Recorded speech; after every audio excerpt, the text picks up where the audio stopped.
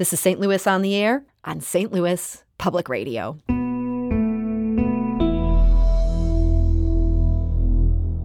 I'm Sarah Fensky.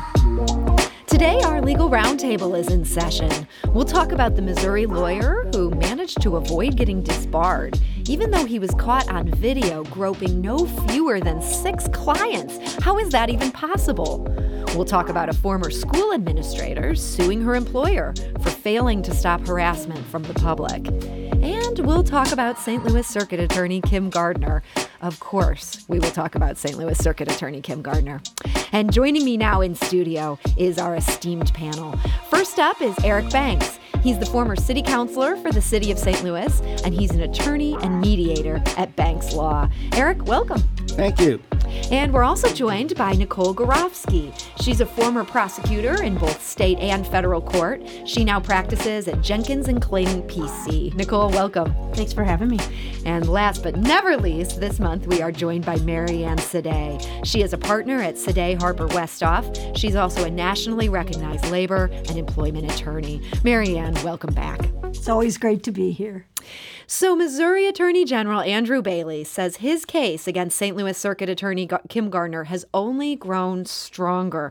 Bailey brought a rare quo warranto, I keep saying rare quo warranto against Gardner. And he'll have to make the case that she knowingly and willfully failed to do her duty as a prosecutor. Nicole, you were a prosecutor for years. What do you make of the case that Andrew Bailey has presented thus far? I think that, we can talk about Kim Gardner all day long, but I think this quo warranto case has a very high standard. And I think we've talked about that before. So Bailey is bringing several claims trying to reach that high standard, but I'm not sure they quite make it there. So a lot of the claims that he makes, like, for example, that she failed in her duty to review warrant applications, that there's an 8-month backlog. I mean, these are kind of subjective things. I mean, what is the appropriate backlog? Does that really equate to the equivalent of abandoning your office? These are all things that I think are maybe not quite strong enough to really meet the quo warranto standard. That's a hard standard there, Marianne. It's a very difficult standard to meet. I mean, I just don't know any lawyers who wouldn't agree that there's been mismanagement, perhaps malfeasance in terms of bringing the kinds of cases that need to be brought, but it's really a tough standard. So, Eric, you have also dealt with, public office. You've been in these situations. What do you make of what Andrew Bailey has found so far? I think it's political grandstanding, and I think that the lawsuit is fruitless, worthless, and without merit in its entirety. So do you think that means it's not going to go anywhere? That might be a separate question. I mean, we have an appellate court judge who's going to be deciding this. I don't think that there is any risk of Kim being adversely ruled against in this action. And besides, the ultimate decision maker are the voters of the city of St. Louis. There's going to be an election next year. I would be highly surprised if this action would work its way through the system before the election comes. So this might even just be a question of timing, even beyond all the issues all three of you are seeing with the standard that they have to reach. Judge John Torbitsky is in charge in this case, and he has set a hearing for April 18th where he's going to be ruling on a whole bunch of stuff. Does that date and the way this case has proceeded so far give us any sense of how fast this could go? Nicole, any thoughts on that? I don't really think so. I mean, it's still going to be a case where it's a lawsuit. It's going to have to run its course, and lawsuits take significant time. It's great they're having a quick hearing, but lawsuits take significant time, and no matter what. And actually, the more complex it becomes with the filing of this new pleading, the more discovery there's going to be on behalf of both sides. So I think we're looking at something long and slow, and it's ultimately a question for the residents of the city of St. Louis. So in the meantime, as you mentioned, there have been a number of people who are raising concerns about this office. Again, whether these hit the level that are required for this type of case, totally different question. But it seems like more and more things are coming out every week where people are concerned about some specific things. Here's an example. Judge Timothy Boyer sanctioned Gardner twice for her actions in the case of a man accused of a double homicide. In this case, she's accused of violating the Interstate Agreement on Detainers. This sounds like a really serious deal. Nicole, is it? So it's really mundane issue for prosecutors. The Interstate Agreement on Detainers basically says that if you have somebody who has cases in multiple jurisdictions, when you send them to one, you have to finish all of those cases in that place before you send them back. So it's an anti-shuttling provision, meaning you can't move somebody back and forth as their cases proceed. You have to do one at a time. And so it was interesting in some of the things that I read that was coming up because that issue is kind of mundane. The more important issue, I think, was the discovery violations and the circuit attorneys not turning certain things over in cases that could potentially be exculpatory. That is a big deal. And that has come up now in a couple of different cases. The Riverfront Times wrote about a different one. Defense attorney David Mueller says the circuit attorney withheld evidence for 2 years. He makes a pretty good case that this led to an innocent man languishing in jail during those 2 years with this hanging overhead. Eric Banks, hearing about this kind of thing, that they're not turning over discovery for 2 years, is this something that judges could be taking a firmer hand with to keep it from getting to the point where we're saying, okay, this guy's now been vindicated, you get to go home? I think the judges are doing a fair and impartial job of mediating this. Also, many of the challenges that are falling upon the Gardner administration are similar to the challenges that I faced back in the 80s as an assistant circuit attorney under George Peach. It just wasn't publicized as much.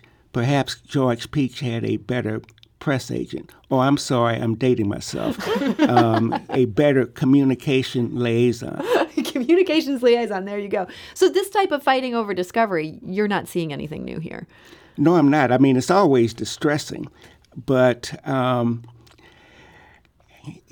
won't be dismissive and say that it goes with the territory, but the Circuit Attorney's Office is an extremely fast-paced, high-volume operations. And I used to say the only difference between the Circuit Attorney's Office and big law is the margin for error, or maybe I should say the tolerance for error. At big law, the tolerance for error is like 1%. At the Circuit Attorney's Office, it may be, let's say, 3%. I lost my first 5 jury trials to Brad Kessler. All of them were patronizing prostitution charges. And George Peach wasn't happy about it, but I didn't get fired. Nor did anybody try to file a Latin action against them that I can't pronounce, Quo Warrento or whatever. I'm glad I'm not the only one here. Nicole, I saw you nodding at some of the things Eric was saying there. Does that resonate as a former prosecutor? This is a very fast-paced environment, and in some cases, like the Circuit Attorney's Office right now, this is a small staff. Sure. I mean, when I was a prosecutor, I was in Columbia, Boone County, Missouri, and I did child sex abuse cases. I carried a caseload of 200 at a time. I think they're talking about the Circuit Attorney's Office. The attorneys are each carrying 400 at a time. It's not unusual. It may be sad, but it's not unusual. And it goes back to what I was saying right at the beginning, which is, an 8-month backlog. Well, I think a lot of offices have some backlog. How are we going to quibble over what's a reasonable backlog and what's not? And, so again, it goes to this standard of, how do you say that things that typically happen in prosecutors' offices happen to an extent that's not appropriate, and where do you draw those lines? Question I have looking at the docket on this case, one of the assistant circuit attorneys who's been kind of high profile, people blaming her for some of the mistakes that they feel have been made, she's now engaged an attorney of her own.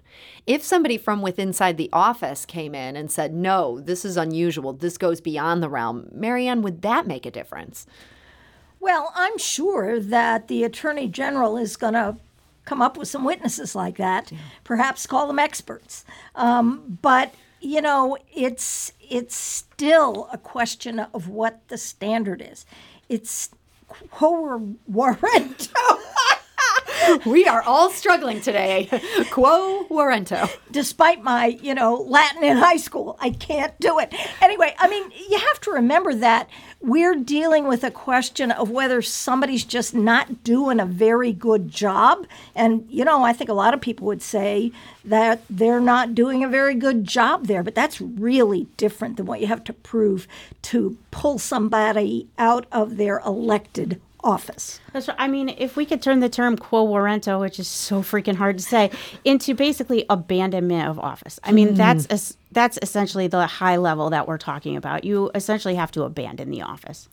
Boy, that is a high level when you put it that way. Thank you for translating quo warranto into English. I can't say that's the true correct Latin definition, but legally that's essentially what it means. So maybe you have questions about what our esteemed panel is talking about today, about how this could all play out legally or some of the specific legal issues at play here. I'm going to open the phone lines, 314-382-8255. That's 382-TALK. You can also send us a tweet at STL on air. Now, I do want to mention Kim Gardner hosted what was framed as a, quote, criminal justice reform roundtable on Tuesday. And she made remarks at this that, frankly, seemed a bit less focused on criminal justice reform as a whole, more focused on her political survival. So in these remarks to a church packed with supporters, she described facing criticism from, quote, a perfect intersection of who's in office and individuals trying to sabotage your office. To have individuals have an actual political agenda to stop justice, that's a problem. And so, it's unfortunate that, like the Attorney General, the unelected Attorney General can make statements and tell me I got up to high noon to get out of an office like we're in some kind of Western. And that is Circuit Attorney Kim Gardner. She was at the Westside Missionary Baptist Church earlier this week. She says she's going to run again. I think an interesting question in the legal community. I hear a lot of people talking about, if Eric is right about how long it's going to take this case to proceed, are we going to see a strong candidate decide to throw their hat in the ring to challenge her, or are people going to defend her against the Missouri Attorney General and what a lot of people see as overreach? What's the word you hear on the street, Marianne? I'm going to just talk about the word I read in the paper, and that is she's lost the support of Mayor Tashara Jones. And when she loses that support, we know that she's in trouble in her own community. And so, part of the problem here is that people in her own community are being affected by the mismanagement of that office, both the citizens who need to be protected from crime and the people charged with crime who are entitled to a fair shake, for instance, getting the proper discovery. So this is not a situation in which I would say, well, this part of the world or that part of the world has been particularly impacted. Everybody in the city is impacted by this. Mm-hmm. So I would expect, and I'm not an insider and I don't pretend to be, I would expect that there will be people who will run in that primary. We should also mention, there's been a lot of talk about Kim Gardner. Should she be removed from office? Should she resign? A different prosecutor in the metro area very suddenly resigned yesterday. It was not Kim Gardner. It was St. Charles prosecuting attorney Tim Lomar. A lot of interesting stuff happening here in the metro area. We are talking today to our legal roundtable. That is attorney Marianne Sedey. We're also joined by Eric Banks and Nicole Gorovsky. We need to take a quick break. When we come back, we're going to talk about a really interesting case involving a former employee of the Rockwood School District now suing that district. This is St. Louis on the Air on St. Louis Public Radio.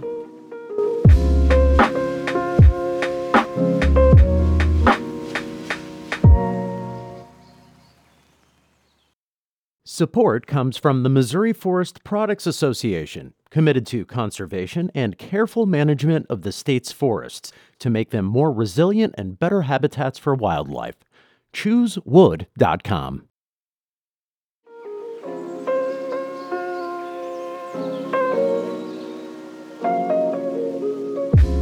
Welcome back. I'm Sarah Fensky, and today our Legal Roundtable is in session. Here's a really interesting case. A former administrator who resigned her job in the Rockwood School District is suing the district. Brittany Hogan was the district's director of educational equity and diversity.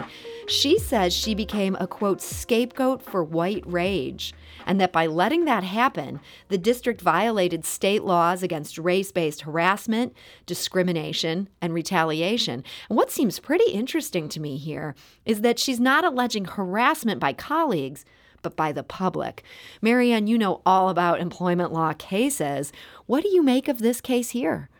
Her legal theory is absolutely sound. It is based on a long line of cases that say that an employer has an obligation to create a harassment-free environment, and that includes harassment by coworkers, members of the public, clients, customers. Some of the earliest cases were situations in which customers didn't want to deal with a black person or didn't want to deal with a woman in a particular kind of job. And the law is very clear that the employer has that obligation. Now, one of the most interesting things to me about this case is that it starts with sort of some outrage about a book that is going to be used in one of the schools that a bunch of people don't like. It turns out that this African-American woman, who is the employee who's bringing the lawsuit, had nothing to do with that book being used by the district. And yet, because she's a black person who's in an administrative position, she becomes the target of outrage. And, you know, it's pretty simple. This is about the color of her skin. Yeah. This is about her race. If you want to be angry about the book, why aren't you raising hell about the person who put the book in the curriculum? Yeah, you know? Bring this to the white administrator who picked it or whoever. Right. Instead, it ends up on her. So what could the district have done to reduce at minimum, its liability in this type of case? Well, you know, they had an obligation to protect her. They absolutely were required to do that. And not only did they not take any action to try to diffuse some of this or get it shared more generally by them, because, of course, they don't want to take the blame for the book being in the curriculum. Not only did they do that, but then they turned on her. And there's all kinds of criticism of her, telling her she really needs to just lay low and put up with it. I mean, it's sort of 101 in harassment cases. You can't tell the victim of the harassment that they just need to get a thicker skin. They just need to put up with it. It's just not the kind of thing that any employee should have to endure in order to do their job. Eric, hearing the details of what this woman endured, this is some heartbreaking stuff. I mean, and hearing Marianne say so clearly that the district did not maintain what it needed to do here. And that's an excellent example of why I shivered in my boots whenever I had to defend a lawsuit that Marianne Sedey brought because of the passion and eloquence in which she expresses herself. But paraphrasing Marianne Sedey, there is no doubt of the obligation of an employer to protect an employee from racial discrimination and harassment, and it doesn't matter who's bringing it.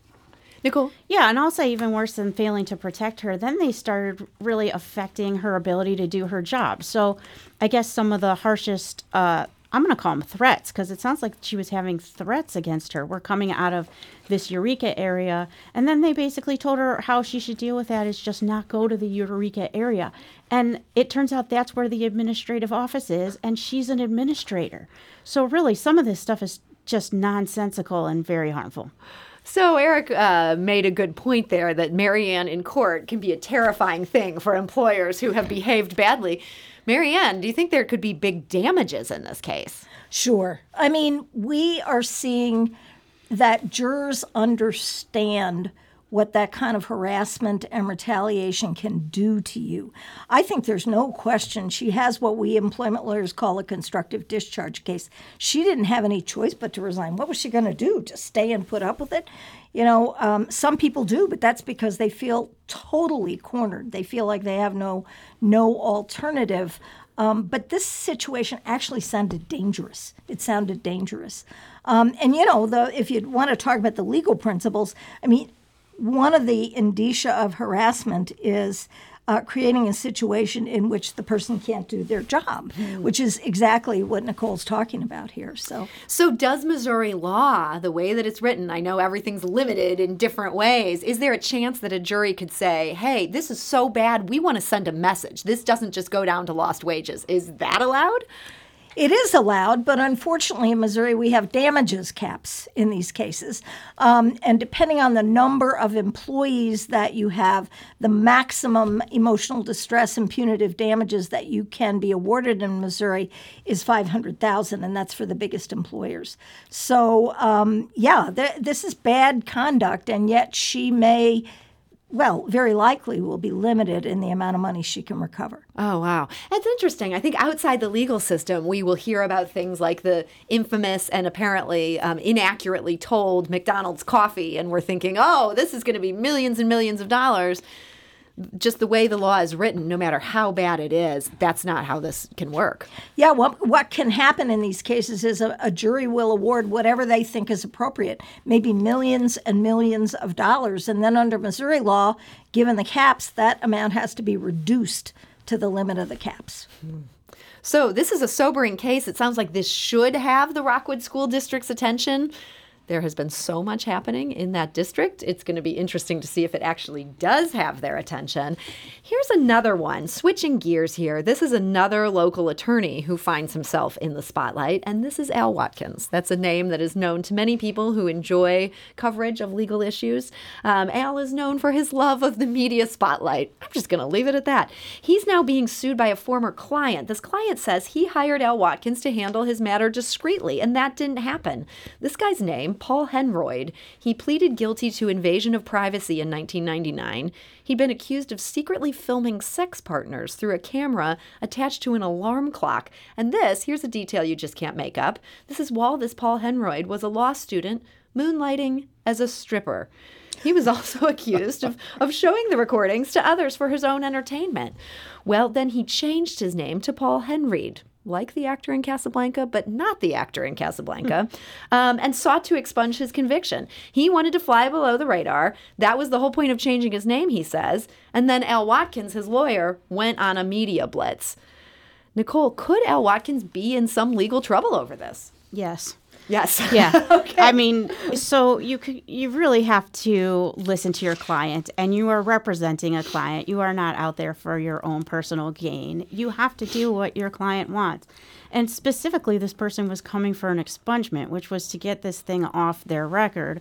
So, of course, they didn't want people out there talking about it. It's pretty obvious. And so, he could be in serious trouble about this. What if your lawyer's really sort of pushing this strategy because this strategy works? I mean, in this case, I think part of Al Watkins' defense is, this guy ended up being able to get the expungement. Eric, could a lawyer say, hey, I know better than you. I'm just going to go ahead and do this because this is going to get the result we need? No.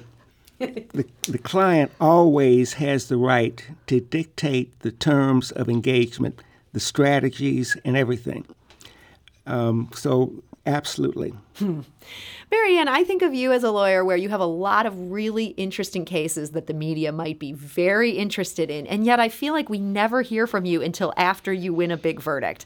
I'm wondering if that has to do with this type of thing, that this can go south. Publicity about a case when it's sort of mid-case can be detrimental sometimes to clients. Well, I'm one of those lawyers who thinks you don't want to try your case in the media because you're going to have to try it someday in front of a judge and a jury, and that's where you get your client relief. So I tend not to do a media strategy prior to the trial. It often backfires. It really does, because people say things that get used against them later.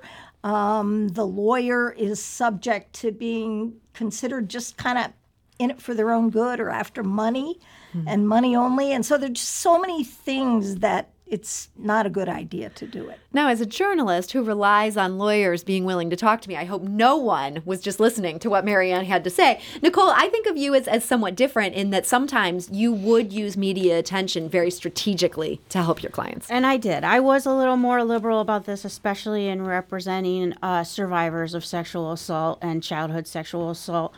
only in the sense that there were pros and cons to doing media, and some of the pros in those sexual assault cases was that more victims in society will feel validated, more victims of that particular perpetrator may feel more validated, more people may come forward, and so that's why I did it. But 100%, I always got my client's permission. We talked about those pros and cons. You may have heard me in the media talking about those cases, but what you didn't hear were the cases where the client said no. Yeah, and you were very respectful of that in those cases.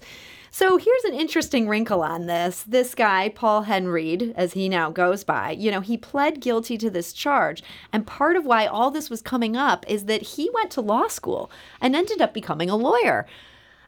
Eric, I can't help but be somewhat surprised by that. I'm thinking of the famous case of Stephen Glass, this fabricator who was a journalist and drummed out of the journalism industry, tried to become a lawyer. California wouldn't let him in. Are you surprised a guy with this kind of background is even able to contemplate these questions as a member of the bar? No, I'm not. I mean, he has a right to have made a mistake in the past, and he has recovered. And I just don't see anything that he has done that would interfere with him being a lawyer. Marianne, do you feel that same way? Well, I agree with Eric. I believe in redemption. I think it happens. I think people do change. And we have not heard a hint in this case that there's been anything similar since 1999. So I feel certain that he was carefully investigated by the Missouri Bar before he got his license, and he may have been under some limitation early on that we all don't know about. But I would think that if there'd been misconduct in the meantime, we're like almost 25 years later now, that would be discussed in some of these articles.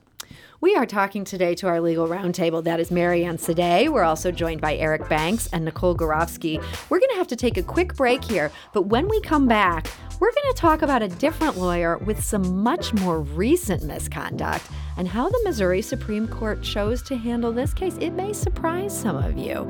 This is St. Louis on the Air on St. Louis Public Radio.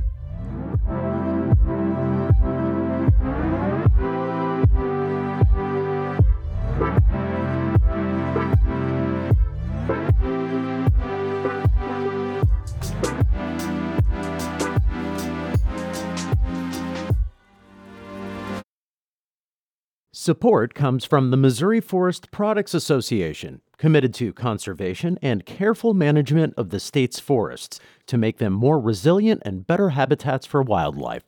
ChooseWood.com.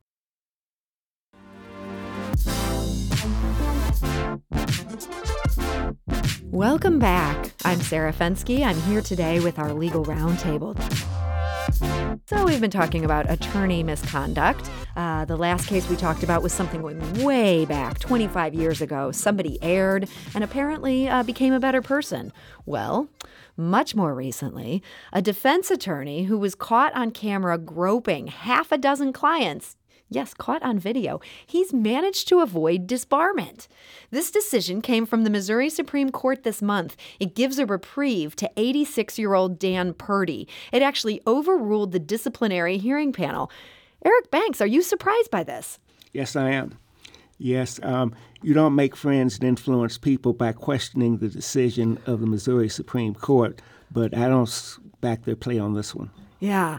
Nicole, you specialize for a long time in your career. You specialized in representing victims of sexual assault. It seems like the pattern in this case is not only much more clear-cut than we're likely to mostly get in cases like this, but that it almost felt compulsive, that he kept doing it and doing it. Yeah, this is horrendous. So again, I'm with Eric, and I also want to be careful about criticizing the Missouri Supreme Court. But, it seemed like some of the rationale of not punishing him more harshly was, well, he's an older guy. I think he was in his 80s. And, I have no idea. Were they trying to take that into account or something? But, Judge Fisher, and I agree with him wholeheartedly, just blasted them and said, look, this is literally a quote, there may have been a time when a temporary suspension was an adequate punishment for sexually assaulting or harassing a client, vulnerable or otherwise, But in my view, that time is long gone. And I wholeheartedly agree. Yeah, I mean, this was a blistering dissent from Judge Fisher that two other justices, I should say, this was very much a split verdict. Marianne, looking at this, I wonder not only how do you not get disbarred for this, how do you not get criminally charged for this? Well, that's a great question. I don't know anything about this case other than what I read, but I just got to say, I was flabbergasted. I mean, I was just amazed when I read the reports. So he's in his 80s. Yeah. What's that got to do with it, some of these people were incarcerated. Yeah. And completely vulnerable. And that really bothered me about the situation. It's one thing if somebody touches you in a bar and you can leave. It becomes more difficult at work when somebody touches you at work, but at least you're not there all the time having to deal with it. But man, these people were incarcerated. That was really very disturbing. I agree. That was galling. And they mention this almost as this is a point in his defense. Oh, he was helping indigent people. And I'm thinking he was preying on indigent people. Like vulnerable people. Vulnerable people. This is a very disturbing case. Now, I should clarify that they did not disbar him. He would have to reapply. He would have to apply for reinstatement in a year is when he'd be eligible to do this. You'd have to think an 86-year-old man may not even bother with that. Is there a reason this guy would be desperate to keep his law license, Eric? Yes, he probably has the same type of retirement plan that I have. Mine is called a pine box because I'll be working until they put me in one. So many times the skills that it takes to become a successful attorney are not the skills that it takes to become a solvent money manager. And perhaps, like me, this lawyer has made some bad decisions through the years, and he has to continue to work. So he's going to go out and possibly continue to grope indigent women under the guise of being their attorney. I hope he's learned his lesson. I sure hope so. Well, Marianne was talking there about just the power that people have over people who are incarcerated. And that's a good transition to another extremely disturbing case in the state of Missouri. 9 Muslim men serving sentences in the Bonne Terre prison filed suit saying they were beaten by guards for praying. Now, these men apparently routinely prayed, did it in this area. One day in February of 2021, a guard informed them while they were mid-prayer that there would be no more prayers in the housing unit. They tried to finish the prayers first. The guard apparently flew into a rage. 5 of the men were pepper sprayed. 1 was beaten. For more than 15 hours afterwards, they were left in clothes soaked with pepper spray, held in segregation with no heat, no running water, no fresh clothes, no lights. These are harrowing allegations. And yet, harrowing doesn't always mean a slam dunk legal case. Nicole, do you see a good legal case here from these 9 men? Yes. I mean, this is horrible. I mean, you can't do this, obviously. Again, you've got incarcerated people. They're vulnerable. They're stuck where they are. These people were purely trying to exercise their constitutional rights. It's not okay. And so you do see the religious freedom aspect here. This is going to be something they can use? Sure. Yep. I mean, that's the thing. We have prisoners' rights cases all the time, and that's a big issue, is the ability to practice your own religion. Marianne, your thoughts on this case? Well, I thought it was very significant that a few days after this incident, the deputy warden in this prison met with all the Muslim prisoners and acknowledged that what had happened was wrong. What this is really going to come down to is, I think, damages and remedies. It's a very odd case. One of the reasons they were praying in the housing unit was that during COVID, the chapel had been closed down. So they couldn't go to the chapel anymore, which had been their prior practice. It's a very, I just don't understand why this particular day, but it does, I think, give a good example of the kind of bad stuff that can happen to people who are incarcerated because somebody gets mad. Yeah.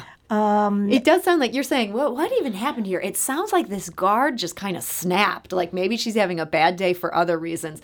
That is not an excuse, obviously. But it sounds like there's no clear reason for this to upset her the way that it did. Not that I can see. And it was very interesting to me. It's a beautifully drafted petition, and it is being brought by a firm in Washington, D.C. that I guess is very likely an advocacy firm. So somebody else besides us sitting in this room was really outraged by this and willing to get involved. And somebody snapped in addition to that prison guard, too, because it could not have been done in isolation. That it wasn't just one person. That's and this right. was a bevy of guards. It is hard to tell whether it was just this one prison guard snapped and then started screaming this code that meant that she was being attacked. And so it's hard to know if the others knew the reason that they came in and were behaving this way. That'll be an interesting issue in the case, I think. But at least one person snapped. One of the other interesting things I thought in this case, here's a quote from the lawsuit. The brutality began as an effort to disrupt Muslims praying together, but morphed into a protracted effort to punish those who prayed, dispersing the plaintiffs throughout the state via transfers and otherwise retaliating against them. Now, I know from many of the employment law type cases that we've covered and talked about on this show that sometimes retaliation is the easier thing to prove. You can show that after somebody complained that the employer retaliated, and that's an easy victory there. But prisons have broad power over inmates. They can just go transfer people around, and it's not necessarily clear-cut. Marianne, is that going to be a harder case to prove in a prison than it might be in a normal employment type setting? I think I would say yes to that. I mean, there's going to be a lot of skepticism by the fact finder about, trusting the word of people who are in jail. But I do think that so much of what happened here is so clearly retaliatory that I think a lot of juries will see it. And one of the things I want to mention, it's a sideline, but I just saw that there was another victory last week in St. Francis County against the Department of Corrections. And there's something wrong in the Department of Corrections in Missouri. I just want to say that really loud and clear. There have been so many cases of harassment and discrimination against employees that have been won against the Department of Corrections with big verdicts. And there's something wrong there, and somebody needs to address it. And if you're treating employees that way, imagine when you're treating prisoners who have so little protection and so little ability to deal with what's happening to them similarly. Yeah, I think you make a great point there. And you're right. There have been a number of high-profile cases here. Something that is fascinating in this case, it's the same as with the 86-year-old attorney who managed to avoid disbarment. So much of this is caught on videotape. And I think a lot of us who pay attention to police brutality, we were hoping that things like body-worn cameras by officers would stop these types of beatings and these actions. They don't seem to stop them, but they often seem to provide a really valuable tool for attorneys coming in trying to clean up the mess. Eric, are you surprised that prison guards would engage in this type of behavior at a point when they know that this entire workplace is being recorded? I've said it before, I'll say it again. This world is full of a lot of bad people, and these bad people don't stop to consider the consequences of their actions ahead of time. They're just being bad. Yeah. And that's the way these prison guards are. They're just being bad. And they don't care what the consequences are. Nicole? Yeah, I was going to say, or an even more terrifying thought is, was there more before we had these cameras? And it's actually gone down, but we're still seeing the ones that are caught on video. It's a terrifying thought. There is a terrifying thought because it feels like what we're seeing is bad enough. I'm going to switch gears. We're talking about some bad people. Let's talk about some bad teenagers. The city has filed a lawsuit against Kia and Hyundai in federal court. They're basically saying these cars are just too easy to steal. There's a lot of evidence that these cars are too easy to steal and that every single person growing up in the city of St. Louis seems to have figured out how to steal these cars. Do you think there's much of a case there to say that the auto manufacturers are responsible for that, not just the individuals who are getting in there and tampering with these cars? Marianne? Well, there's a very simple device that ought to be on those cars. It's on most other cars. So, at least from that point of view, it makes sense to me that there's a defect in the design and manufacture of the car. Yeah. And so that opens the door for the city to get in. Do you think there's going to be any question of standing on the part of the city? Sure. Absolutely. That will be the first attack by the manufacturers, I feel confident. And for those of the people who are not regularly trying to prove standing in court, tell us how this sort of plays out, why this is so important to any case like this. Well, there are a lot of bad things that happen. The question is, are you or is this institution affected by them, damaged by them? So if an individual brought that claim, it would be very clear that the individual has standing. The question is whether the city of St. Louis has standing to bring this claim on behalf of its citizens. It's a really interesting question. But I think that, and I agree, but I think that there's ways to get around the standing issues. Many times municipalities have faced standing issues with lead paint litigation. They faced it with tobacco litigation, but they were not successful. The defendants were not successful. I think the city gets over the standing argument by saying we had to divert police resources to chasing after these miscreants who stole the cars that could have been better devoted to something else. So therefore, we can monetize the amount that the police spent, and then that becomes the damages. Okay. The police and the court system, maybe even, since they're also trying to prosecute these Well, cases? the court system is state government. Okay. So that doesn't help the city there. Right. Nicole, do you think this works better as a case that the city could bring, or do you think this would work as individual Kia owners filing a class action lawsuit saying, hey, you gave me this defective product? Right. So, of course, it's a stronger case as a class action of the individuals because just like we said, the standing issue is, a lot more clear when you're talking about these car owners. But I don't necessarily think we can rule out the city as a plaintiff in this case because it did actually cost. So what the causation issue is, did the bad acts of the person being sued actually cause the damages to the entity that's suing? And here, I think the city actually has an argument that, these manufacturers caused their damages because, yeah, of course, it took, endless. Not only were people stealing these cars, so the individuals lost out, but then there were police chases, there were crimes committed in these cars. It's been like a crime spree over this situation. And so, yeah, I think the city has a decent argument for standing here. Yeah, I think for city residents, this has really been a terrible 6 months or so, and that so many police resources are going into this.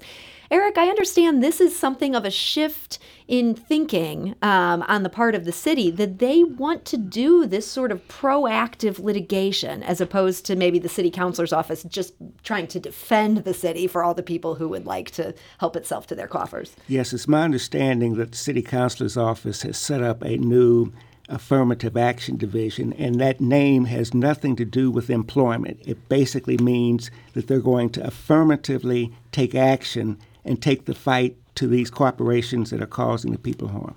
It's interesting. We saw this big trend, I don't know, maybe 20 years ago at this point, where state attorneys general were increasingly interested in bringing these sorts of cases. Now we have, in some of our blue cities in the middle of red states, we're also seeing city government get in on this. Nicole, do you think this is a favorable trend? I was going to say, boy, Sarah, isn't that an interesting commentary on our state attorney general that seems to not be doing these types of things that our community may actually be interested in, instead doing some of these more political issues that don't actually affect the people of our state. And boy, is that a great transition to what I want to talk about next here. 1 month ago, when this Legal Roundtable was convened, at the very same time, the U.S. Supreme Court was hearing a legal challenge to the Biden administration's forgiveness of student loan debt. Now, regular listeners to this show might be like, whoa, they're about to talk about federal politics. This is a state and local show. Well, this is actually a local issue because this case came out of Missouri. It was filed by the Attorney General's office, and it was initially heard here in federal court by Judge Henry Autry.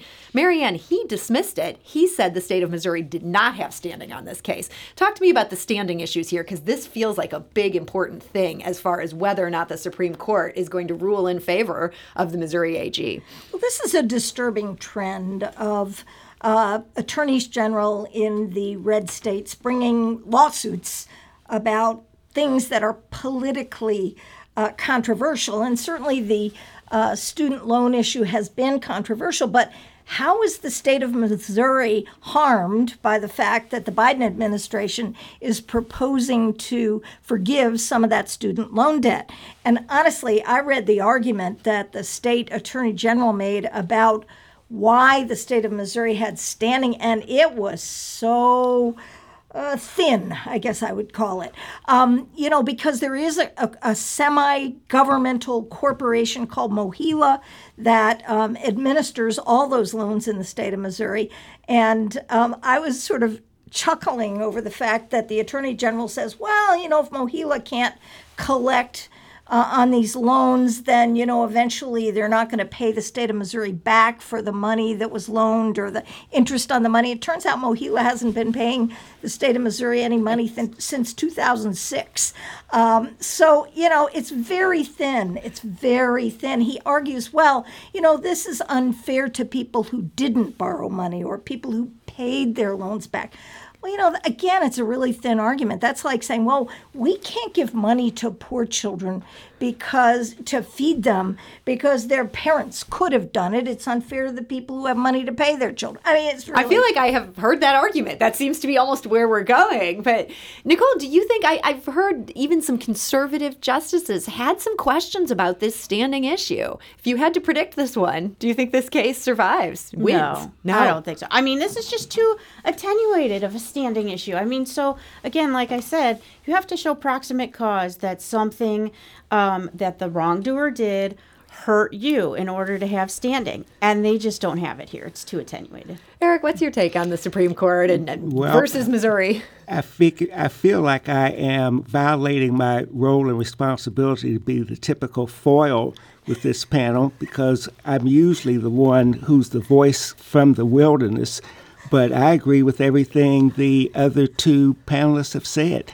It probably makes me redundant. Maybe you don't need me next time, but I agree with them. Well, it's nice to see some consensus. There's so much confusion in the world. Today, we're offering you the answers. We've got one last case I'm going to slide in here in our last 2 minutes. The state's Second Amendment Preservation Act is unconstitutional. That's according to U.S. District Court Judge Brian C. Wimes. Nicole, I should let you have a victory lap on this. I think we talked about this on this show about a year ago, and at that point, the panel was also all in agreement. They said this thing is unconstitutional. What's the core issue here? Well, the Constitution is really the core issue here. And there's something called the Supremacy Clause that basically says that federal laws take priority over any conflicting state laws. And so, yes, about a year ago, we knew that this was getting shot down. And lo and behold, here it is, which again is just another example of just wasted political litigation and tax dollars from our state. I mean, this was poor lawmaking and really wreaked havoc with, coming from my background of being a federal prosecutor, really wreaked havoc with these federal agents who were just out there trying to do their jobs, and then state police officers who are often dispatched to federal agencies to do work. I mean, just didn't know what they were supposed to do. It basically said they couldn't enforce gun laws. Right. I mean, just stupid. I'm not going to mince words there. So one last question here. Missouri Attorney General Andrew Bailey gave a statement. He said, quote, "We are prepared to defend this statute to the highest court. We anticipate a better result at the Eighth Circuit." Marianne Sedey, the Eighth Circuit has done some things that not everyone on this panel would agree with. Do you think they're going to get a better result on the Eighth Circuit here? We'll see. We'll see. Yeah. He's also saying, it's interesting, he says, the Second Amendment is what makes the rest of the amendments possible. So, that's an interesting legal theory I've never heard expressed on the Legal Roundtable. I don't know if anyone would co-sign on Andrew Bailey's interpretation of that one. In other words, the right to carry a gun is the thing that makes us all free in Missouri and the U.S., I guess. I don't know. Seems crazy to me. I think you just succinctly stated the state motto right there. Oh, God. So it makes us all free. I guess as journalists, we'd argue the same about the First Amendment. You know, the right to speak freely, everything follows from that. We all have our favorite amendments. So maybe a topic for a future roundtable. I want to thank this particular roundtable for joining us. This is just so enlightening, and to hear from these experts has just been such a treat. Mary Ann Sedey, partner at Sedey Harper Westhoff, thank you for joining us today. Thank you. It was fun. And Nicole Gorovsky, a former prosecutor in both state and federal court, also now at Jenkins and Kling. Thank you. It was a pleasure. And Eric Banks, former city councilor, also an attorney and mediator at Banks Law. Thank you for joining us. Thank you for having me.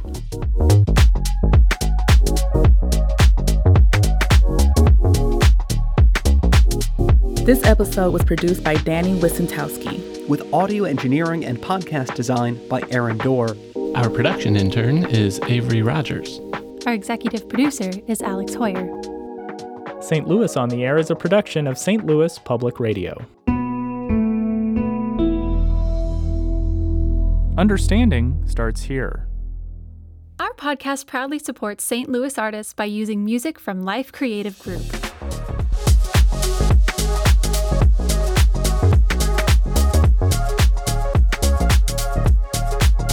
Do you find yourself regularly listening to episodes of St. Louis on the Air? Suggest us to a friend you think might enjoy our conversations, and leave us a review and rating on Apple Podcasts on the App Store. It's the simplest way to help people discover our show. Thank you. St. Louis Public Radio is a member-supported service of the University of Missouri St. Louis. Bailey brought a rare quo warranto. I keep saying rare quo warranto against a Latin action against I can't pronounce quo warranto or whatever. I'm glad I'm not the only one here. Quo warranto. We are all struggling today. Quo warranto. Despite my, Latin in high school, I can't do it. Anyway, I mean, you have to remember If we could turn the term quo warranto, which is so freaking hard to say, into basically abandonment of office. I mean, that's essentially the high level that we're talking about. You essentially have to abandon the office. Boy, that is a high level when you put it that way. Thank you for translating quo warranto into English. I can't say that's the true correct Latin definition, but legally that's essentially what it means.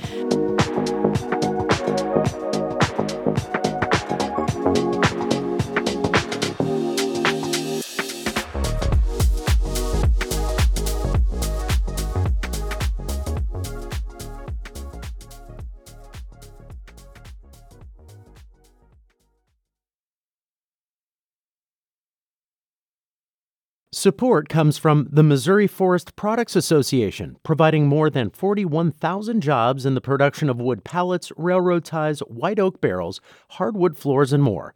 Details at choosewood.com.